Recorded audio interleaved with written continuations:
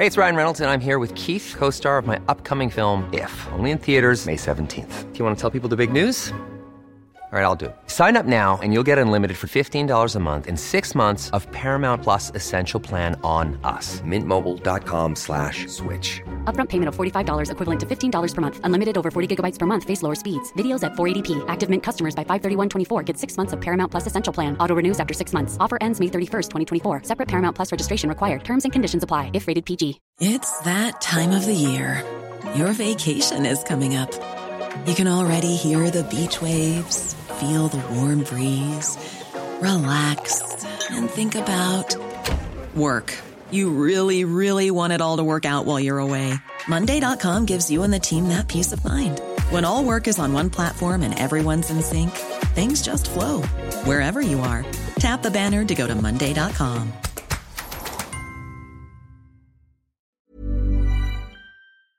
LMFM Podcasts. With CNC Carpets, we bring the showroom to you. Or you can book a personal consultation at our fabulous new showroom in Moortown, Dromiskin. Call 087 660 40 237 or visit our website at cnccarpets.com to book an appointment. CNC Carpets, for all your carpet and wood flooring needs.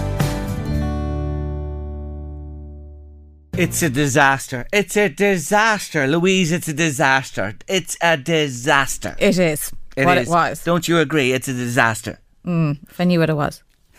The toilet roll tubes. You know the little tube in the middle of the toilet roll? Yeah. They're doing away with them. Why? Is just to save paper, like? To give you more bang for your buck. You don't get bang for your buck. Should be flattened. It end up being square. Well, that's my thought precisely. But I just happen to see Cushell, who are one of the big manufacturers, says it's all over. They're not going to use them anymore. They're going to do something with the paper in the centre that it doesn't squash. And Cushell will be Crushell. I think so from now on. But my word, you know what they mean to the world, those little rolls in the centre of the toilet rolls. Arts and crafts. Arts and crafts in school for children. Blue Peter. Sure, there wouldn't be anything made in Blue Peter for years if they hadn't got them as well. And you know when you give them to a child, you know, a child loves going round as if it's a megaphone with or them. Binoculars. Binoculars is right. There are so many uses for them. And I think adults, if they cut them in half and put them, especially ladies that are very house proud, put them in between the pleats of the curtains. This is kind of an internet. Okay. And when you open your curtains, then it holds the pleats perfectly. So each pleat is the exact same distance between them. There is another interior use for design them that the world is going to be without.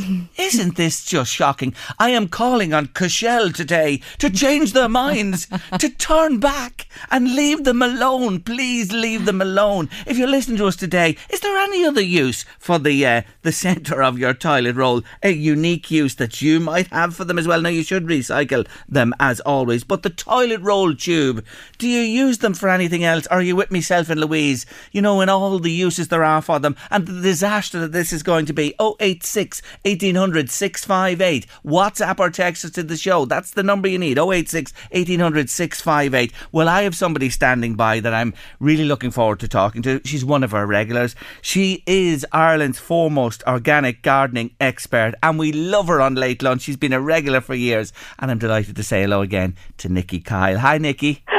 Jerry, I use toilet roll middles for sowing seeds in, naturally enough. I knew that, you see, and I was just hoping, without prompting you, that you'd come on and mention this. They are so useful to the gardener, aren't they? Oh, they really are. I mean, they're fantastic, you know, and it's so ridiculous to be throwing them into the recycling bin. I mean, you know, we should be using them. Yes. You should use everything that can be recycled. Anyway, that's for another day. Yeah, but anyway, I've seen you put the seed into them, isn't this right? And then you put the whole, even the half the roll, you divide them in two at times, and you can put them directly into the soil and the plant will continue on merrily. Absolutely, as long as you bury them well. Never leave them sticking out the top of the soil because otherwise they dry out and they act like a wick and they shrink, against the roots of the plant. But there we are. I mean, they're brilliant for carrots and root crops and all kinds of things, particularly early in the year. Brilliant. Anyway, that's an aside today. I want to say, first of all, congratulations to you because you are the founder of the Totally Terrific Tomato Festival and it's back this weekend. It is. I mean, I'm so excited about it happening, and I'm so grateful to Airfield for taking it on, and incredibly sorry that I can't be there. I'm feeling quite weepy about it, actually. But, that's just the way it is. Once babies grow up, and they have to, and it's maturing, and it's becoming popular and well-known, and it's terrific. I'm so pleased it's being such a success. What a great name you opted for, because it rolls off the tongue, the TTTF, the Totally Terrific Tomato Festival. And Nikki, I want to ask you this while I have you with us. Why did you set it up in the first place? Well, it really wasn't... I mean, I love tomatoes, Jerry. We all love tomatoes. But it wasn't just about tomatoes. It was that I'd become aware of the increasing loss of genetic diversity in all food crops. Since the 1970s, in fact, there was a decreasing choice of seeds on offer to gardeners in all seed catalogues. Although they look fun and, full of F1 hybrids and everything, the choice of seeds which we could actually grow and save ourselves was decreasing all the time. Because these seed companies, the small seed companies, were being taken over by a lot of the big seed companies, and it's got to the point now where there's only 4 major agrochemical seed companies in the entire world, and they're controlling much of our food supply, and this is not a good thing, because they want to, us to grow only varieties that they sell, their F1 hybrid varieties that they own patents on, which means we can't save seeds from those varieties. We need to grow open pollinated varieties to save seeds from, and there's a lot of reasons which I'll talk about later on about that. Yeah, the pennies just dropped with me, and I'm sure listeners as well. That's the thing. This is about having control, and if you can produce your own seed, well, they ain't going to sell as much, are they? No, that's the whole thing. I mean, they want us to grow their F1 hybrid patent varieties, but the point is that those are a specific cross between 2 known parents, done each year, repeated under, replicated under greenhouse conditions, and then sold to us, which means that we can't save seed from them. If we do, we'll just get mongrels. Yeah, we might be lucky and get 1 or 2 decent ones, but there's going to be an awful lot of mongrels, and they won't be the same. Whereas if you're growing open pollinated varieties, you're much more likely to get, pretty much 99% certain that you're going to get the same variety. And actually, that's one of the wonderful things that Airfield is doing, is they're doing research into growing an alternative to Sungold, which would be very interesting. And they're having tastings of it this weekend. And I'm really sorry I can't be there to taste them. I've got one here, which I think would pretty much rival it, but it'll take time. It takes about 6 years to establish, a variety as being stable, which means you won't get a lot of mongrels when you sow the seed, if you're starting off from an F1 hybrid seed. Now, Sungold, Sungold, I have in my head, I have so many varieties, which is another cracking little variety as well. But when you mention Rosarda, that is the prime example of a wonderfully beautiful tomato, the nicest tomato you've ever grown, you said to me, and I've ever tasted. I've grown them since. You've sort of rescued them, but there's a lot of work in what you do, because you've given me 2 Rosardas this year, and I'm getting lovely tomatoes from them, but you've had to go a different road. Well, I had to take cuttings from it because, as I said, you can't replicate F1 hybrids by saving seed from an F1 hybrid. And I don't have anything against F1 hybrids, but the point is we don't know what the parents are, so we can't do the cross ourselves. So basically we're making money for the seed companies, which is fine if they don't drop it. But unfortunately in the case of Rosarda, they wanted to buy the patent off the breeder, who I believe is in the Far East somewhere, who had developed this F1 hybrid. And he wouldn't sell it, naturally enough, because it was coming top of all the seed tastings and seed growing testing anywhere. And so the seed companies wanted to buy it. And when they couldn't buy it, they said, OK, we're not going to list it in our catalogues anymore, which means you won't sell it. So you either sell it to us or that's it. So he wouldn't sell it. He stuck to his principles, and it's sadly not available now from seed. Now, there's lots of other stories around about why, it wasn't available. But that I was told by a small seed company in the UK, and I trust them totally. OK. So in the context of the world today and all that's been happening, and look, we're in turmoil. No need to remind you of this. But food security, we're talking about energy security at the moment, and that's coming down the tracks fast this winter. But food security is looming, isn't it? Well, it is, and you know what? We've got a great lesson in our potato famine here, that putting all your eggs into one basket really is a bad idea. You know, I mean, for decades now, you know, I suppose you probably, when you ate your breakfast today, you didn't think about the seeds which produced it. No. But humans have been saving seed and growing food crops for thousands of years. And every food that every creature on Earth eats starts with the seed of a plant. So then, of course, you know, the big agricultural agrochemical seed companies got the idea that owning those seeds would be a great commercial opportunity. So for decades now, they've been taking over smaller companies, merging them and closing them down, dropping varieties, and there's far less diversity out there and far more you know, corporate control of the seed supply. And this is very dangerous because with the climate changing, you know, conditions for growing things are changing rapidly, and we need a wide gene pool of varieties to draw from in order to be able to breed new varieties which will be able to cope with the unknown conditions that we really don't know about right now.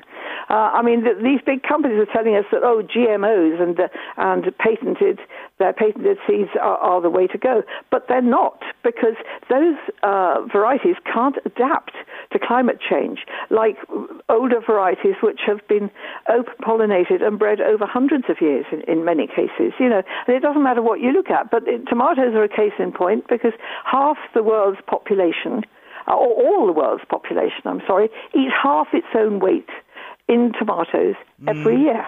That is a staggering. Staggering. They're in everything. Think about it. Tomato sauce, pizza, you know, yes. Ready meals, curries, you name it, they're in it.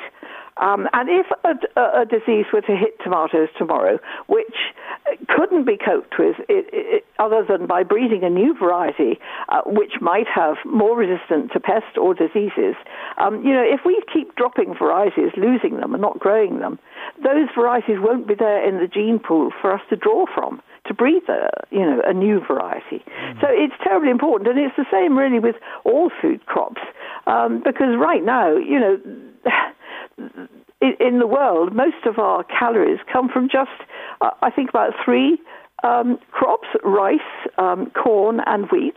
And many of those are actually very closely related, you know, in their individual sort of gene pools. And, you know, if some disease were to strike them which couldn't be dealt with, you know, we need to have that diversity there to actually draw from, to be able to grow new varieties, breed new varieties. Yes. So it's terribly important. And, you know, we can't just seed, CEDE, control of our seed supply, to big companies whose only concern really is making more money for the shareholders. So, Nikki, you are a voice, and you are an acknowledged voice and recognised and respected. Is anybody listening, Nikki? I think they are, yeah. I think there's a lot more smaller growers now coming into, starting seed companies. There's some very good ones. They are trying more and more to grow open-pollinated varieties, and many are trying to breed them themselves. And we really ought to be supporting them more, and we ought to actually try to buy our food from growers who are actually doing the same. You know, if we don't grow our own food, that's what we should be doing, because that's the only way things are actually going to change. You know, and as I say, you know, we know climate change is happening. We know food security is a problem, and we've had plenty of examples of that over the last year or so. Yes. And, you know, we really need to try to do things differently. And, you know, I mean, the problem is, of course, the supermarkets all want a reliable supply of the same-looking crop that packs the same, that you know, travels for weeks without bruising, and all of that sort of thing. But, you know, most of the tomatoes I grow here are not F1 varieties. I only grow one F1 variety, which is Rosada. Yes. And the rest have been bred for hundreds of years by people who found them terrific varieties which adapt to everything. And I've got an example here. They're doing better than anything here this year. You know, ones like Dr. Carolyn and John Bear are terrific varieties. You can't buy them anymore. You can't buy the seed anywhere. Yes. I try, you know, if you're growing crops and saving seed from them, try to share them with as many people as you can. And you know, it's really important to do that because it's the only way that they're going to get out there and stay out there. Because if crops aren't grown, eventually they die out, and they're not there anymore when we'll need to look to them for genes to breed into new plants. And the message is that with what all that's happened, should I say, in the world, especially as you say in the last couple of years with COVID and now the war and everything like that, we've got to look after ourselves. This thing of importing food from thousands of miles away and depending, we've got to grow our own, and we can do it here. We can do it organically and well without pumping loads of chemicals into the soil. Yeah, absolutely. And the point is that GMOs and chemicals aren't the way to go, because they're not healthy for the planet and they're not healthy for us. And it can be done. Food can be grown organically perfectly well. Let's face it, 30 to 40% of the food in the world right now is wasted. It's time we realised what's happening. And we supported those growers who are growing, better varieties, open-pollinated varieties, supporting small seed companies. Now, sadly, a lot of the amateur seed companies are also anonymously owned, shall I say, by these large multinational corporations. And there's only 4 of them controlling all our seeds. And selling us the agricultural chemicals, to grow them. It's a real concern. Back to the festival. It's on this weekend in Airfield, and if you're looking for something to do or something different to see and enjoy, go along and support it. Nikki Kyle is the founder, and she's given her thumbs up to this year and delighted that it's continuing at Airfield. You mentioned a couple of varieties there. I sent you a picture. You got it, did you, of my little... they were fabulous, Terry. Well done. I thought it was fantastic. Thank you. And of course, you are my guide and teacher as well, and I've learned so much from you. But I do want to mention, when I mentioned it to yourself as well, I've come across a new one with our favourite one, Rosada, difficult to get. I was telling you a little earlier, and I want to tell listeners as well, the other one is Orange Drops, Nikki, that I grew this year. It's a lovely tomato. Right. Is that an F1 hybrid then? I'm just not 100% sure. It could be in the same vein as Rosada. I don't know, but I'll check that out for you. But I have to say, it's an orange and it's a pear shape as well. Oh, Nikki, it's a lovely tomato. It Great. really well, is. I must try that next year. Please, actually, God. We'll swap cuttings We'll again, swap, of course. We will swap. Anyway. They're doing tastings, by the way, as well, both days at Airfield. So that'll be fantastic for people. I'm just so sorry I won't be there. I understand, and they'll miss you, but you know what? You were the one that began it all, gave it its legs, brought it along, looked after the child to an age, and as you said yourself at the start there, somebody else is taking on the responsibility, and it is fantastic. One person I must mention here, Jerry, sorry to interrupt, is Jane Powers. Yes. Because after I broke my shoulder in 2013, I couldn't face running another one, and she said, no, we can't let this die. I'm going to adopt it. I'm going to take it forward, and she's done most of the work since then, and kept it going, and it's grown and matured under her direction, and she's been fantastic. Great to mention her, and I say hear to that. You're always fantastic. We'll see you next month for the usual, but for the moment, good luck to everybody with the totally terrific Tomato Festival. Absolutely. And I'm delighted that its founder joined me again today. Nikki, see you soon. Thanks so much, Jerry. You're welcome. Take care. Bye-bye. That's the wonderful Nikki Kyle. It's your TV theme competition. Have a listen.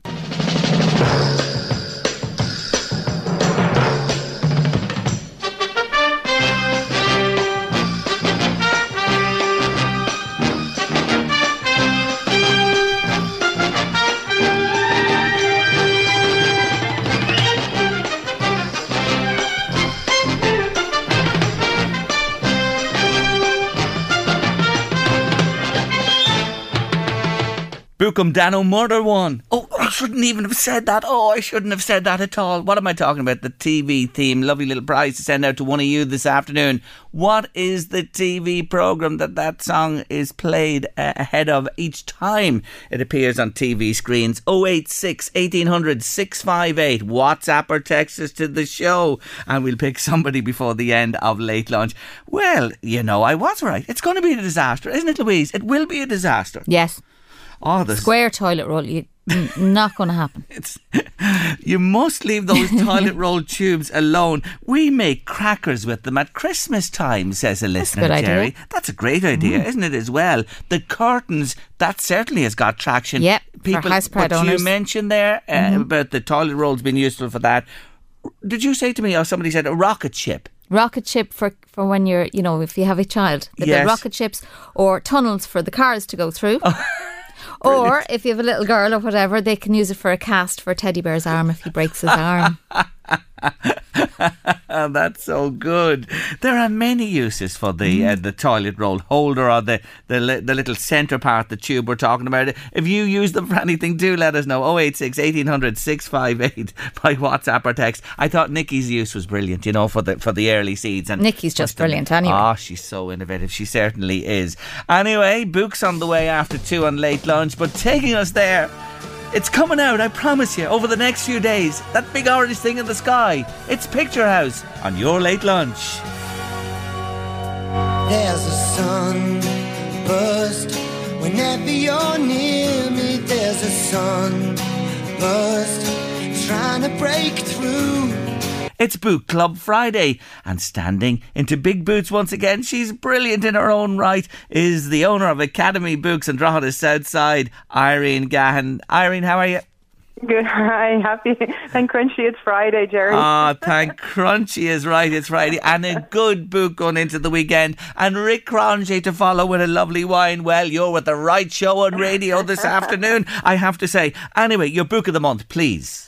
So my book of the month has just literally been released. It's literally just been released. It's The Queen of Dirt Island by Donal Lyne. Oh, my word. This man is back again. What a beautiful writer he is. And this begins, Irene, with an ending.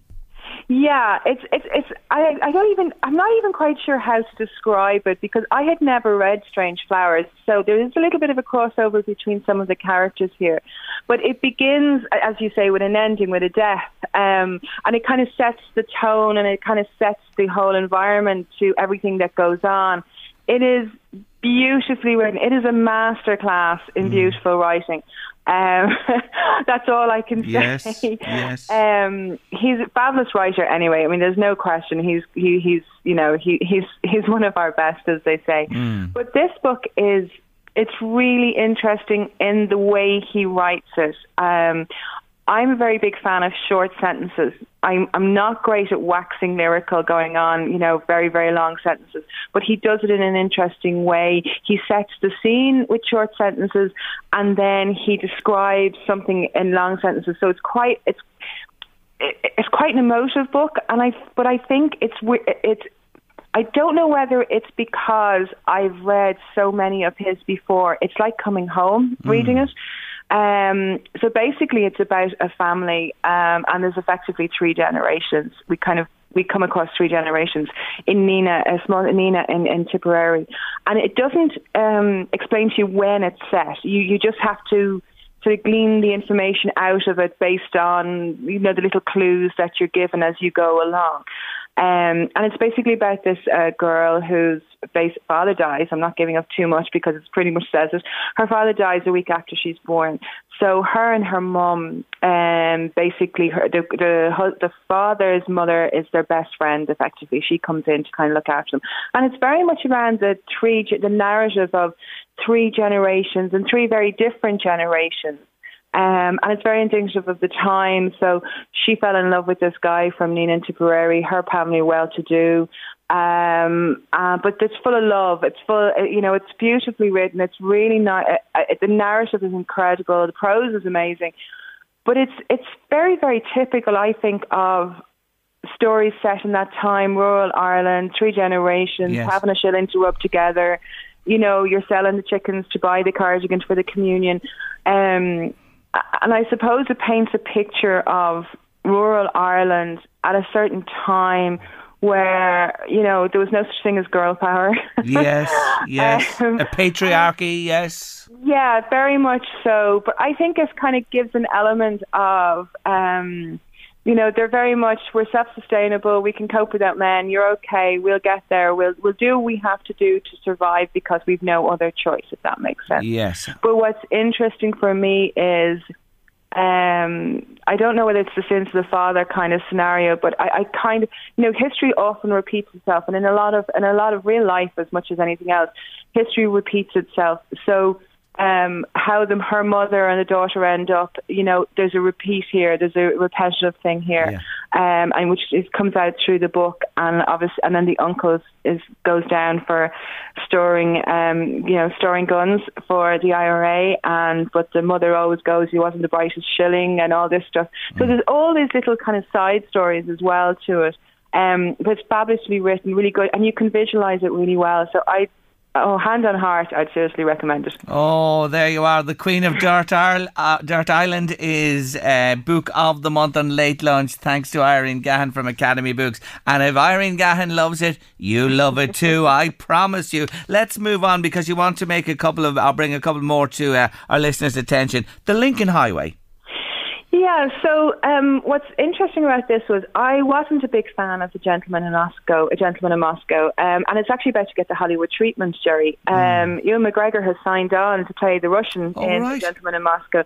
I wasn't a really big fan of it, and it's so long ago since I've read it now, and he's very, very popular, and he's really interesting writing, but I think maybe this is a really, really good book, and if you're fans of Gentleman in Moscow or Rules of Civility, you will really enjoy it.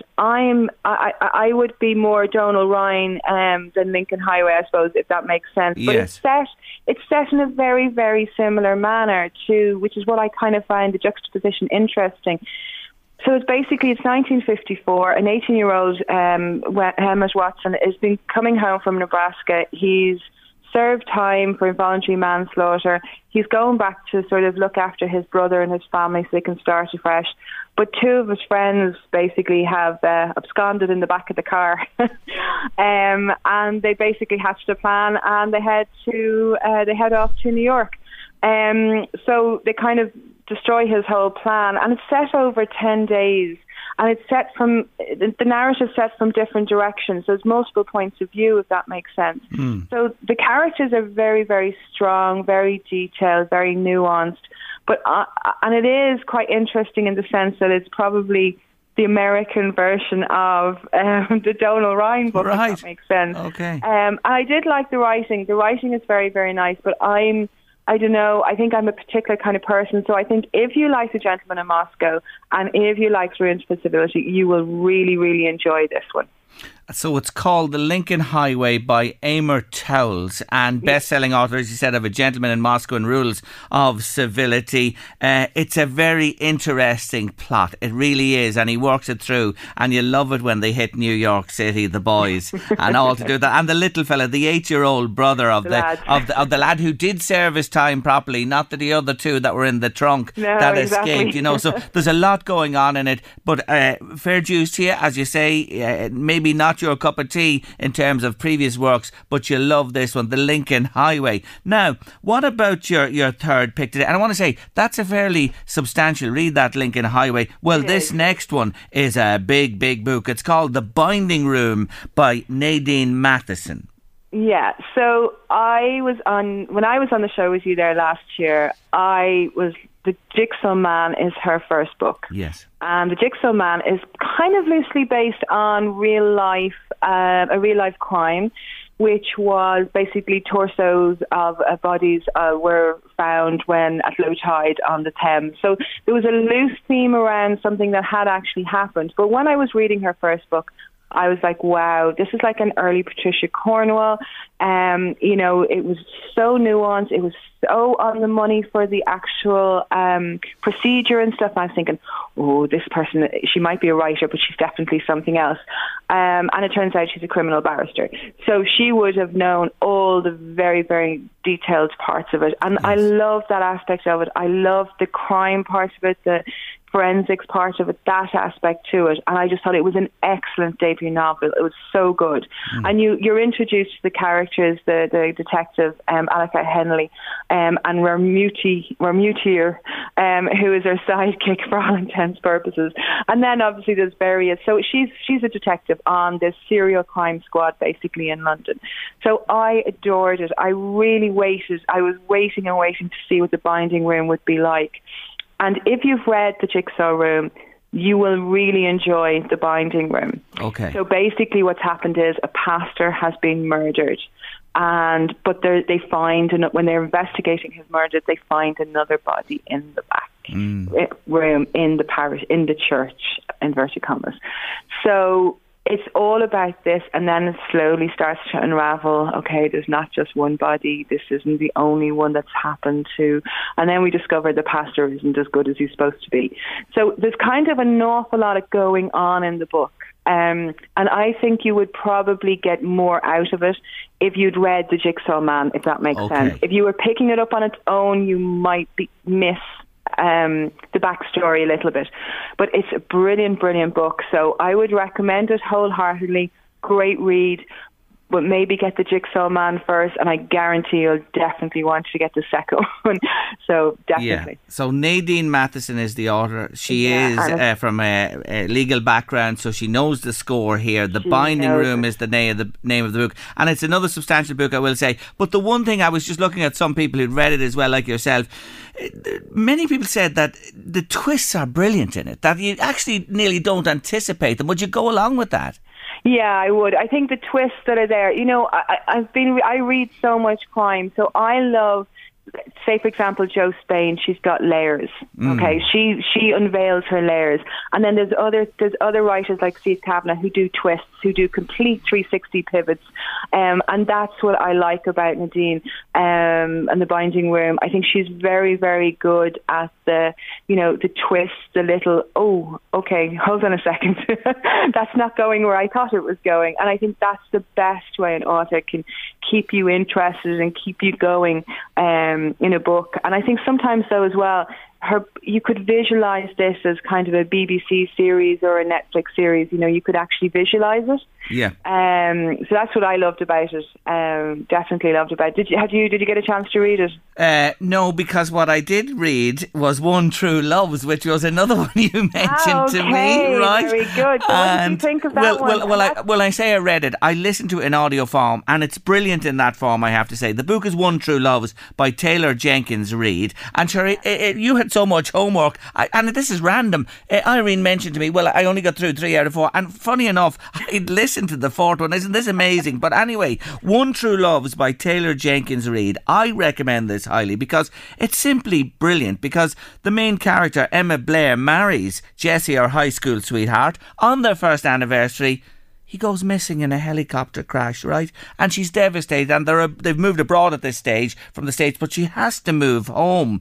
And when she moves home, years later, she meets another former friend from her childhood, falls in love with him and marries him. But guess what, Irene? Jessie shows up. He didn't die in the helicopter crash. So, what does she do? God, what does she do? Who does she love? What, does she love her husband? Does she love the new man? I'll just leave it at that. I'm not going to tell you anymore. It's brilliant. Thank you for recommending it. It is brilliant. One True Loves by Taylor Jenkins Reid. So there's another one for you folks today, a Brucey bonus. Anyway, thank you so much for being so kind and recommending those books. And I'll remind listeners again, book of the month is Donal Ryan, The Queen of Dirt Island. Now, we just have to mention before you go, Hachette have given us a little giveaway for Book Club, Irene. They have. Hachette have given me 3 new books that have 3 books. There's 3 books. They're all the same books, so there's 3 winners to be won. And I'm not going to say what they are because it hasn't been released yet. She's given me advance copies. Great. And they are crime. And anyone who loves crime will really want to read these. It's a big surprise. It's a big unveil. But I'd just like to say thanks to Hachette Ireland for giving them to us, because I've already started one. I have my own copy, and I won't be giving it away. I can tell you that. Okay, well, it'll be a big reveal. Big reveal. So I'm going to ask a question today based on one of the words in the title, which is not giving it away, okay? One of the words in the title in this book by a most brilliant author, right? is the word sleep. Now, I want to know on Late Lunch today, what is the Irish word for sleep? Translated from me into Irish, the Irish word for sleep wins you one of these books, which Irene will dispatch to you in due course. That's the question today. 086 1800 658 by WhatsApp or text. You'll love this book, I promise you. What is the Irish word for sleep? Anyway, Irene, you've been so good. Thank you for joining me again. I really do appreciate it. No problem at all. Take care of yourself. Bye bye. Irene Gahan there from Academy Books, Southside Shopping Centre, Drogheda. She can look after you with your reading needs, order anything for you, and she's a fantastic selection of books there as well. Time for a laugh on Friday, and this week Billy Gardell, he's brilliant. He's talking about when Granny hits the sauce. Knock knock, who's there? That's how it works. It's called comedy. Comedy, sir. Comedy. Classic comedy. Classic comedy. On the Late Lunch. I love comedy. I love a working class Christmas too, because that's when my grandmother would start drinking. For 2 weeks to celebrate the birth of Jesus. She didn't mess around, man. When she went. She would drink highballs. Yeah. For those of you too young to know what a highball is, that's straight bourbon. They drop a cherry in there like that's gonna break it up. She was great, man. You know what she'd do with the cherries? Feed them to the kids. Here you go, honey. You're gonna sleep good tonight, huh? Them teeth don't hurt when Nana's over, do they? They don't hurt no more.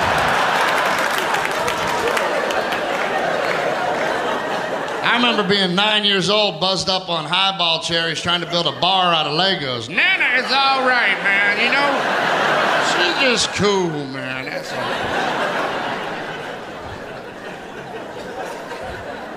I grew up in the last generation before they put the rules in, too. All right? Back when your mother could scold you in public and nobody would press charges or be offended. Yeah. I'm not saying to beat your children. I mean, scare them a little. That's what they need, a little boundary. My mom, you didn't even have to do anything wrong. You could just have something in your hand at the store and she'd just, if you touch one more thing, I will leave you here for the rest of your life. And everybody in the store would go, he probably deserved that, he probably deserved it. He's asking for a fruit roll-up, who's he think he is? That's a lot of money, you know. My poor mother, I don't know how she did it, man. Oh my God. Something happens to a woman when she gives birth. She gives birth, that fuse burns out and it never comes back. No, it fries their brain. And how could it not? There's another human being grabbing you and touching you and needing you 24 hours, and then there's the kids.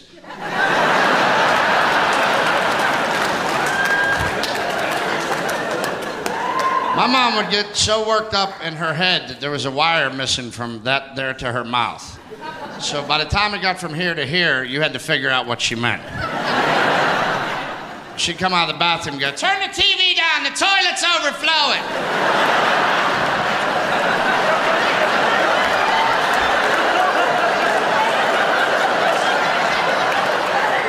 That don't have nothing to do with the... All right.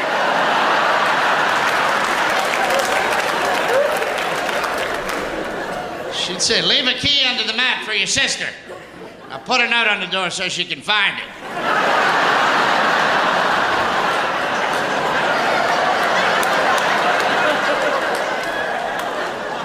How do you write that note? Dear burglar, key is under mat, love Bill. P.S. All the good stuff is in my brother's room. The brilliant Billy Gardell. What a funny man, looking at life in a comical way. You can't beat it. Your comedy on Friday on your Late Lunch. Welcome to the show if you're just joining us. Wherever you're listening to us today, you are very welcome and delighted to have you with us. We're talking top of the show about the disaster. Toilet roll tubes have been withdrawn by Cushell. As Louise says, they're changing the name to Crushell now. Well, I'm sure they've worked something out about that. Angela, brilliant, I have to say. The toilet roll tube. Jerry, my husband uses them for putting practice. He puts them down and tries to put the ball into them. Well, you know what I'm thinking, Angela? Rory McIlroy needs a supply. of toilet roll tubes urgently. This putting's terrible. It really is. Great one. I love it. If you're putting them in the tube, well, you'll sink them when you go out on the green. That is for sure. Keep them coming to us if you use toilet roll tubes in a certain way. 086 1800 658. Up next in Wee While and Late Lunch, Rick Cronje is with us. He is our virtuoso of vino, but taking us towards the good glass, a glass of red today, to go with the excellent books that Irene Gahan has just recommended to us. Taking us there, it's the Rembrandts on your late lunch this lovely, lovely Friday afternoon.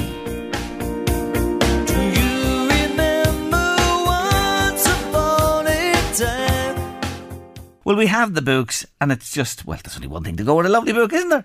Well, one very important thing. Yes, a glass of beautiful wine, and the man to recommend it is with us again. Rick Cronje, welcome back to the show. Thanks very much, Joe. Thanks for joining me again today. Now, it's red all the way, and yes, Tesco has been your port of call for the wines day, and the country is Spain. But the grape is the thing that we are doing now in this series, comparing different bottles made from the same grape. So your grape today is the Tempranillo. And is Tempranillo, is that peculiar to Spain? It is. It's certainly the Rioja region. Yes. There. It's very famous for it. And, of course, we all know Rioja. And sometimes you don't even see Tempranillo written on the bottle because that's the majority of the vineyards. They are Tempranillo and the Rioja region. In fact, that's the law. You've got to have the Tempranillo in majority. Yes. Yes. So Tempranillo is the grape we're talking about today. And Rick, as usual, has selected two beautiful wines. Now, you've got back to 2016 for both. And I just added my finger, 16, 17, 18, 19, 20, 21, 22, 6 years ago. That's right, Jerry, because these grapes would have been harvested September, and we are in September, give or take a few days. Yeah, beautiful. Now, they're both Reserva, so we just need to clarify that, because what a Reserva means is that the winemaker has to keep it on the estate for 3 years. One of those years must be in oak minimum. So at a minimum 12 months in oak, and then the balance 2 more years. 2 more years on the estate, on the lying in the on bottle. Lying on its flat. Then when it comes out of the barrel, they lay the bottles on their flat, of course. Yes, then corked, everything else done. Everything, it has to stay there. And the majority of bottles will be 16, 18 months in oak, and the balance in bottles. But yeah, that's the regulation to get Reserva on the label. And when would they start sending that out for quaffing? Will they start after that 3 years? After the 3 years, yeah. Now, some of them might decide to hold back a bit. Certainly, if it's a good year, they'll decide to hold back a bit. And the marketing kicks in. They look at the price. And they can hold back, if they can, of course, if they have good relations with their accountant. Yes. Yeah. So 3 more years has gone by before, we have this wine to taste now. What are you talking about? How long could you keep this for? Is this a wine for drinking now after 6 years, or could you keep it for another year or two? Oh, no, you could keep it another year, Jerry. Easy. Oh, easy. Easy, yeah. Yeah, they would have, as I say, 2016, it would have been harvested and bottled and put in oak. So it'll be 2019, the end of 2019, before they could legally put it on the market. Okay. Yeah. Well, that's good to know. So your first one, tell us about your first one. Yeah, the Vina del Cura. Now, that's under the Tesco Finest label. They didn't get the whole batch now. They just bought into a good portion of it and put their label on it. Again, it's Rioja Reserva 2016. Okay. And in this case, what happened with this wine is that they had it 16 months on oak. Okay, this particular one. This particular one. And the balance, the 20 months in the bottle aging before it was released. Okay. Yeah. And these people, 1985, a group of Rioja winemakers came together and wanted to put a modern spin on this. They wanted to, Jerry. If you remember, over the years we've spoken about the 80s being the age of the yuppie and the mobile phone, and everybody were drinking, I think, Chardonnay at the time, and then that changed. But yeah, they were young, and they just felt that they needed something new to boost Rioja rather than just stay with the old traditional ways. Yes. Yeah, and they did very well. Yeah, and they have done really well indeed. So let's have you a wee drop of it there till I have. I do. How do you describe it for listeners? Your own description. Yeah. Well, on the nose, what you'll find it's dark in colour, obviously, with the oak and that, and you're gonna get. There's plums there. Oh, you do, Jerry. You're definitely gonna. And I get the oak. Oak, yeah. No, you would get that. Yeah, you'll definitely get that. And on the palate is a little bit on the dry side for me, but that will be the Rioja style. What I find with these wines, Jerry, it tends to grow on you. You know, it's nice. It is nice. It is nice. I know what you're saying, but it is nice. Yeah. And what I liked about it, it's on the drier side. It's not quite as fruity and jammy as others, which has its place as well. Yes. Don't get me wrong. But and it's quite bold. You know you're drinking Rioja. That's it's a beautiful deep red. Yeah. I have to say, that is lovely now. It is lovely. You're right. It's not plummy. It's not that type of red wine at all. So therefore, if you had something nice with that, Rick, what are you saying? Beef and lamb. It'd just be a match made in heaven, wouldn't it? It will be, Jerry. What I would say to listeners is open up a good hour before. Okay. It needs, even if you tilt it, and you'll see the lighter ring, so it's settled. Yeah. Oh, that's a crack of a red. And just to remind you again, it's Spain is the country. Vina del Cura. It's under the Tesco Finest label. Tempranillo 2016, €15. €15, absolutely, Jerry. A very good, as you say, 2016. Here we are, 6-7 years on. We do miss the 20% that some of the competitors offer. Yes, but there you go. Now, to compare and contrast, you've stayed with Tesco, stayed in Spain, Rioja again, and 2016, the very same year. So what have you for the second bottle today? The second one is the Baron d'Ebro. Now, again, as you say, everything is the same. Now, the interesting thing here was that in that particular area, which is the Aldenueva, they got together, the growers themselves, and formed a co-op, and they have something like 2,600 hectares combined now, the co-op. Big. They do something like 17 million bottles now. Beautiful. Every year. Every year. That's a lot of wine, folks. That's a lot of wine. It certainly is. A lot. And they actually operate, I think they've got 6 or 7 different labels now that they operate under. And again, this is oaked for 18 months? This one is oaked for 18 months, very important there. And the balance, the other 18 in the bottle. On the winery in the area as well before out it comes for drinking. They've grown substantially, and they formed as a group much earlier than the last bottle we were talking about. These are the 50s, it goes back a long time, so there's a lot of history with these people there. So I'm actually dying to have a little, and I just take a mouthful. Let me say a sip is all I take here, and we say to you, when you drink in moderation, drink carefully, drink plenty of water with your wine, and enjoy it. It's not excess. Just enjoy it. You'll enjoy the occasion much better. Be sensible when it comes to wine and alcohol. Okay, now there's no plum in that. No. What is it? I didn't find that. Some kind of fruit. You get the oak again, but there's certainly on the nose. Look at the difference. I love that, because now I see the actual difference. Which is... I thought this one was much softer, Jerry. It's not as dry. It's a bit more spiciness. Dark fruits is starting to come through on this one.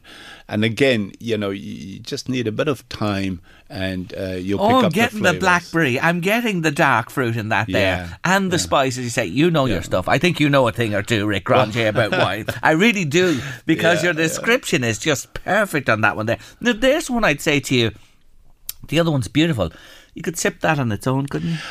I would chance that, Jerry. Yes, I would definitely chance it. I definitely, I just think it's softer. And maybe now that I know it's got an extra 2 months on the oak, maybe it would have had an influence. Yeah, definitely. I think you can get away with that next to a lovely roaring fire. Oh, beautiful. Definitely. But you could match it. And I know you like it in the context of vegetarian dishes, vegan, vegetarian. Yes? Yeah. I had a lovely mushroom dish was made, Yes, with this. With this, yeah. And it really, because mushroom itself, it's certainly the way it was made was quite rich. Yes. And that went with it beautifully. Oh, I'm sure it does. And cheese. Wouldn't that be lovely with a cheese board, wouldn't it? Hard cheese, definitely. Beautiful as well. Yeah, good cheddar or Swiss or something like that. It's lovely. Baron de Ebro, Tempranillo, Spain, Rioja, 2016 Tesco, and coming in at €15 again there. Now, quickly, an interesting experiment. You have the very same wine. Yes. But from 2 years on, 2018. Correct. And have you a little drop of that there? Yes, I do, Jerry. And you want to demonstrate with this the difference in the years. Yeah. Why it's important. The year is so important. That's why we emphasise it, Jerry. This is a 2018. It's, in other words, it's 2 years younger. And it's so important when we talk about the wines, we emphasise the year because it's so easy to get them mixed up. The labels are absolutely identical. But the wines aren't. No, there's a difference. No, there's a difference. I'd rather the 16. You don't mind me saying that, do you? I'd rather the 2016. No, I'm not saying the 18 is fine. But there is a subtle difference between the 16 vintage and the 2018. There is, Jerry. And the nose is the first one that I picked it on. The alcohol is very strong. The wood, it just hasn't quite settled to the same. But that was the idea, just to demonstrate. People say, what's a year in wine? Well, try it too. Johnny Logan's right. He could have been singing about wine. What's another year? It's very important, actually, and that does show it clearly to us there. So make sure when you go in for that one, it's 2016. And both our wines are 2016 today, both from Spain, Rioja. First one is Vina del Cura, Tempranillo, 2016, Tesco. And the second one, Baron de Ebro, Tempranillo, as well, 2016, and also from Tesco, both at €15. You won't go wrong this weekend. I'm hankering towards a leg of lamb as we sit here. Definitely, Jerry. On the barbecue. On the barbecue is right, Rick. Rick, you're brilliant. Thank you so much. We really love your company and you're fantastic to us on Late Lunch. I want to say that again. And folks, enjoy. It'll be just a lovely weekend with Rick's recommendations. Until next time, Rick Cronje. Thank you. Thanks, Jerry. Louise, the news. We were listening, you and I, earlier on, and SSE Electricity announcing 35% rise to electricity bills and 39% on gas bills. That is huge, isn't it? That's just going to put pressure on so many people that are already struggling from the last hike. It's ridiculous. I was saying to you as well that in the UK they have a price cap, an energy price cap that was, I think, around about 1,200, let's say, last year. Okay. That was the max you would have to pay. It's now gone to the high 3,000s and will go next spring, they say, in the UK to over 4,000. Like, when you think of it, they have North Sea oil. Yeah. And they have nuclear. We have matches. And we have nothing in this country, and we're at the end of the chain. Do you know what we're hoping for in Ireland? A heat wave in November. No. The whole winter to be storms, that those... Oh, windmills. Windmills turn and turn like mad. And if that doesn't happen, if we have a calm enough winter, which we had last year, we're in massive trouble. And we're on the end of the line, you must remember. I think what's coming here is going to be unprecedented. Really, this is only the start of it, I say. And I don't mean to panic people. But in my summation, that's the way it's going. And what have we done? And I know it's only a problem of the last, 6 months with the war, but COVID before that. What have we done? Where are we going? What is the situation with energy and energy security? Is there a plan? I say it here again, and I say this, and I've said it, many times in the past. I honestly think we need to generate power in this country from nuclear energy. That is my belief. And lots of people would disagree with me, but it's coming to the point where new generators are safer and they're smaller. By the way, this won't happen today or tomorrow. No, it's long-term. It could take 5 to 10 years to do this. But we got to open the conversation again and get real here. We got to get real with this. We haven't got oil, we haven't got gas, and what we have, where is it gone? You know, over off the west coast, that's another investigation. Yep. I don't know where it's gone, but we just seem to sell all our natural resources. It seems to be gone. But there's real long-term thinking here. But in the short term, I don't know. If we can pay people during COVID and keep the show on the road, well, I think we're going to have to borrow even more to keep the show on the road. I think there'll be a lot of people confined to one room. Going to bed early. I don't worry about you. Because you are the queen of the lagging jacket. That means I'll have to get another lagging jacket. We'll all have layers in us in here. We'll be like the Oompa Loompas or the Michelin men and women looking out through the little peepholes. Yes. Anyway, you might as well laugh as cry. Peepholes or binoculars with toilet roll holders. With your binoculars, toilet roll holders. You're absolutely right. Friday afternoon, late lunch. I've been at it all week. It's time for this. The Late Lunch Artist of the Week. Artist of the Week. Yes, it's been Roxy music all this week, and I'll just tell you about my song today that I've picked. It's a 1982 single from the album Avalon, and it was the group's last top 10 hit in the UK, peaking at number 6, although in America it only made 58 on the Billboard Top 100. It's been covered many, many times by different groups since, and it was written by lead singer Bryan Ferry, who has stated in interviews that he began writing the songs for Avalon while on the west coast of Ireland, which he believes contributed to the dark, melancholy theme of the album. More Than This is somewhat unusual for a pop song in that Ferry's lead vocals end at 2 minutes 45. You can time it if you want, leaving the last 1:45 as a synthesizer driven instrumental. That's why my Louise was shaking her head when I said I'd selected it as my song today. Anyway, I do like it. Here it is to conclude a week of Roxy music. It's More Than This. More than this, you know there's nothing more than this. Tell me one thing more than this. There's nothing. Yeah, I think Bryan Ferry went for a smoke. Something like that happened, didn't it? Anyway, that concludes my week of Roxy music with a song I absolutely love, More Than This. And David Sheen's with us shortly, and he's in studio with me today, and he loves it too. He thinks it's an absolute classic. So 2 votes to 1. Sorry, Louise. She usually wins. She usually beats me anyway on the votes. What's rare is wonderful. Anyway, let's go back to our TV theme and have a listen.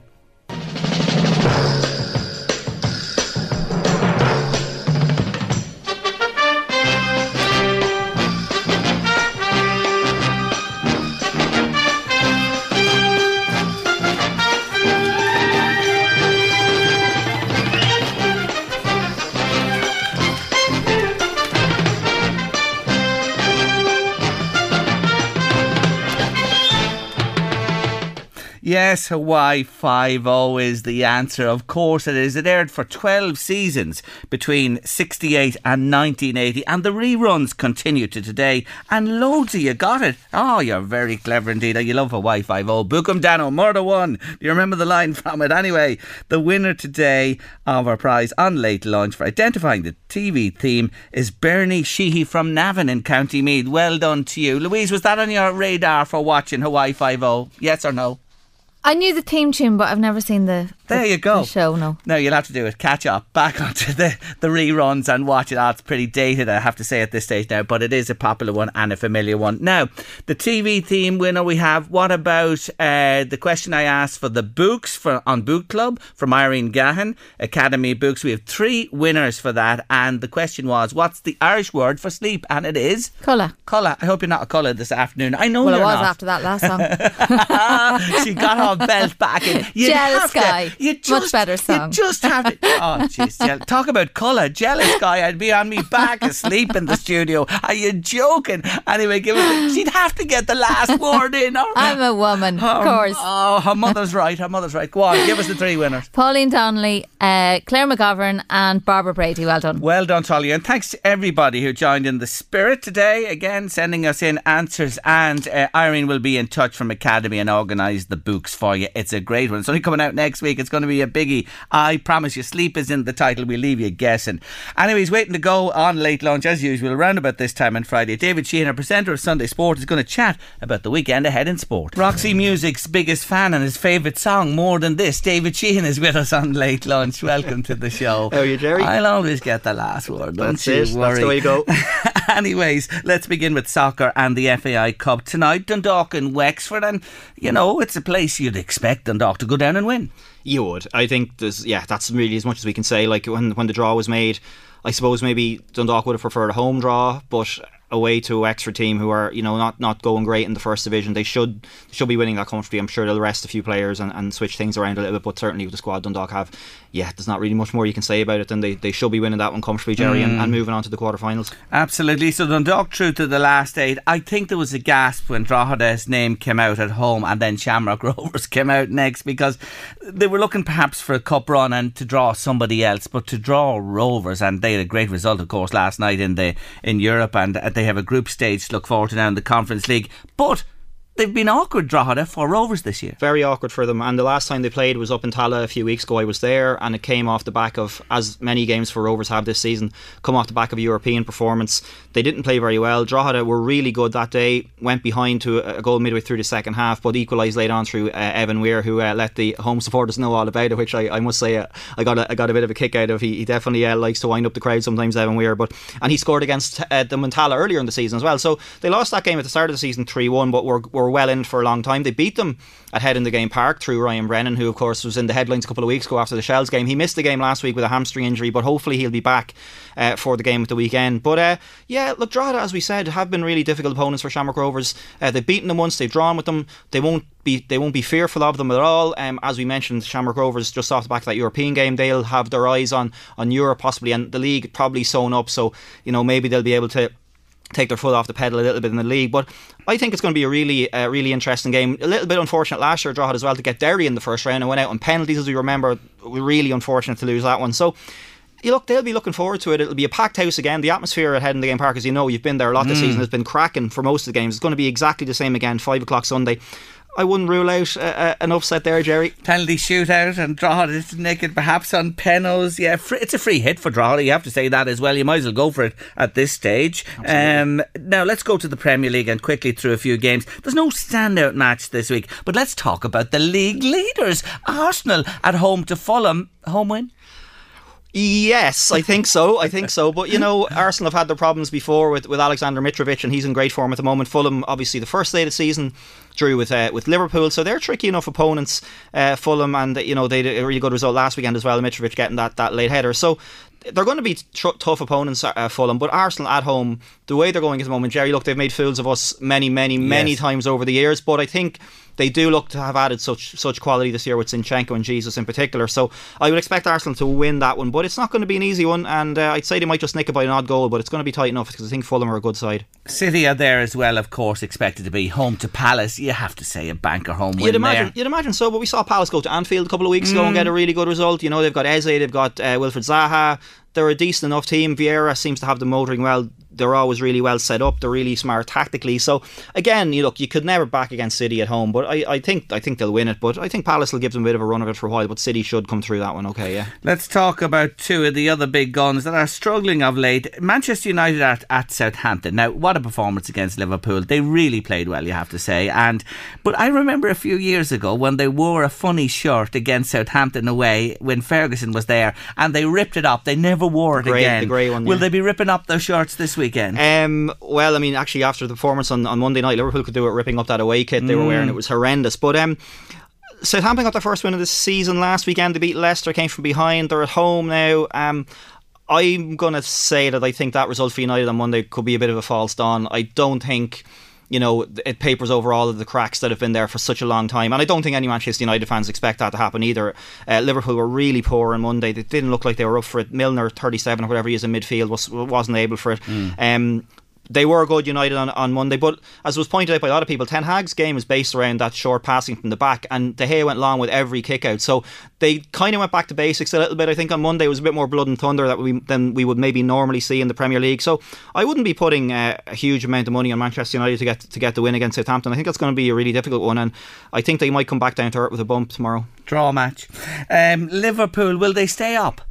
I think they'll be okay, Jerry. I think they will. Yeah, I think they'll just about manage to pull away from that bottom half of the table. But yeah, at home to Bournemouth, again, it looks like an ideal fixture for them after that defeat against United on Monday. But the performance, more so than anything, I think will be the thing that kind of upsets Liverpool fans a little bit. They were just really flat in what was a really big game, and traditionally a huge fixture, of course, that Northwest Derby. But at home to Bournemouth, they should be getting the show back on the road there. Yeah, you'd have to expect that. Let's switch to GAA and begin in Louth. Football on Sunday. The Geraldines, who have one win under the belt, looking for a second win in the group stage of the Senior Championship, taking on St. Bride's, and they're out for the first time. Yeah, local derby here, and as you said, St. Bride's first game, so they'll be looking to hit the ground running. Geraldines, 4 goals in that win over Madoc last weekend, so they've had a really strong start, and they'll be maybe fancying themselves as outsiders, maybe dark horses for a real crack at the senior this year. I'd expect the Geraldines to win that one. It's obviously, when it's your first game out, as it is for the Brides, and they're coming up against a team that have already got a game under their belt, that's always a difficult situation, but that's the nature of those three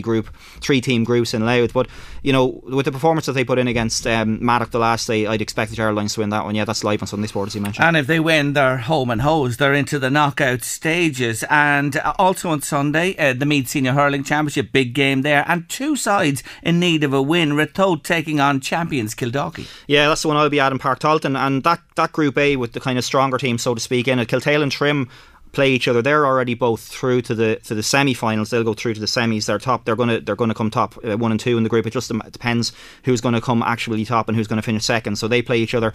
And then Kildalkey and Ratoath are currently in 3rd and 4th. With Kildalkey on 4 points, Ratoath on 3 points. Nafina then in 5th on 2 points. So Ratoath need to get something out of this game. Kildalkey also do, to make sure they go through, because Nafina are playing Dunboyne, who have no points. You would expect Nafina to win that game. That will move them on to 4 points level with Kildalkey. So Ratoath and Kildalkey both need to get something out of this one. I was at the Ratoath Trim game a few weeks ago, and Ratoath didn't really perform to their levels, obviously having gotten to the final a couple of years ago. Kildalkey are the defending champions, so they're not going to want to go out in the opening round either. So it's going to be a really interesting game. I think Kildalkey might just sneak it, and that will mean Ratoath are going to be relying on Dunboyne to beat Nafina, which could be a big ask. But yeah, looking forward to that one. It's all on the line there. That's intriguing, isn't it? When it gets to that stage, and the ifs and buts and do's and don'ts, it's fantastic. I'll have the abacus out in that one, I think. You will, and you'll be doing the totting up. David, thank you so much as usual for having a look ahead to that sporting action coming up this weekend. Remember, Wexford Dundalk tonight, online lmfm.ie, and on Sunday as well, the Drogheda United Shamrock Rovers game 5 o'clock will be online also, and Sunday Sport on Sunday. Don't miss our standout sports show on Sunday afternoon. That's our lot on Late Lunch for another week. Big thank you to all our guests who joined us during the week, to our listeners, to you who tune in every day. We love your company. Thanks for joining us, and to my producer Louise Walsh. I couldn't do it without her. Thanks a million, Louise, even though our taste in music, well, we'll leave that for another day. Anyway, have a lovely weekend, everybody, and do come back and join us for a brand new week of Late Lunch. Monday 1:30. Paul McKenna's on his way with The Drive now, and we'll see you for Late Lunch Monday 1:30. Bye. LMFM Podcasts. With CNC Carpets, we bring the showroom to you. Or book a new showroom appointment on 087 660 4237. Planning for your next trip? Elevate your travel style with Quince. Quince has all the jet-setting essentials you'll want for your next getaway, like European linen, premium luggage options, buttery soft Italian leather bags, and so much more. And it's all priced at 50 to 80% less than similar brands. Plus, Quince only works with factories that use safe and ethical manufacturing practices. Pack your bags with high-quality essentials you'll be wearing for vacations to come with Quince. Go to quince.com/trip for free shipping and 365-day returns. There's never been a faster or easier way to start your weight loss journey than with PlushCare. PlushCare accepts most insurance plans and gives you online access to board-certified physicians who can prescribe FDA-approved weight loss medications like Wegovy and Zepbound for those who qualify. Take charge of your health and speak with a board-certified physician about a weight loss plan that's right for you. Get started today at plushcare.com/weight loss. That's plushcare.com/weight loss. plushcare.com/weight loss. Hey, it's Ryan Reynolds, and I'm here with Keith, co-star of my upcoming film, If, only in theaters May 17th. Do you want to tell people the big news?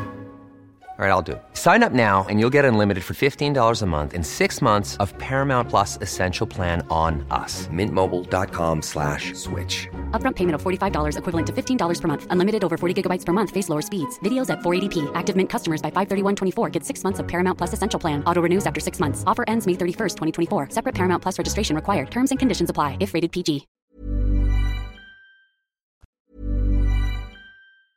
Even when we're on a budget, we still deserve nice things. Quince is a place to scoop up stunning high-end goods for 50 to 80% less than similar brands. They have buttery soft cashmere sweaters starting at $50, luxurious Italian leather bags, and so much more. Plus, Quince only works with factories that use safe, ethical, and responsible manufacturing. Get the high-end goods you'll love without the high price tag with Quince. Go to quince.com/style for free shipping and 365-day returns. Want truly hydrated skin? Meet Osea's Body Care Breakthrough Hyaluronic Body Serum. It's clinically proven to increase hydration by 161%. It's lightweight, fast-absorbing, and delivers 24 hours of hydration for silky smooth skin without any sticky afterfeel. Treat your skin to clean, vegan skincare from Osea. Get 10% off your first order with code SUMMER at OseaMalibu.com. That's OSEA Malibu.com, code SUMMER.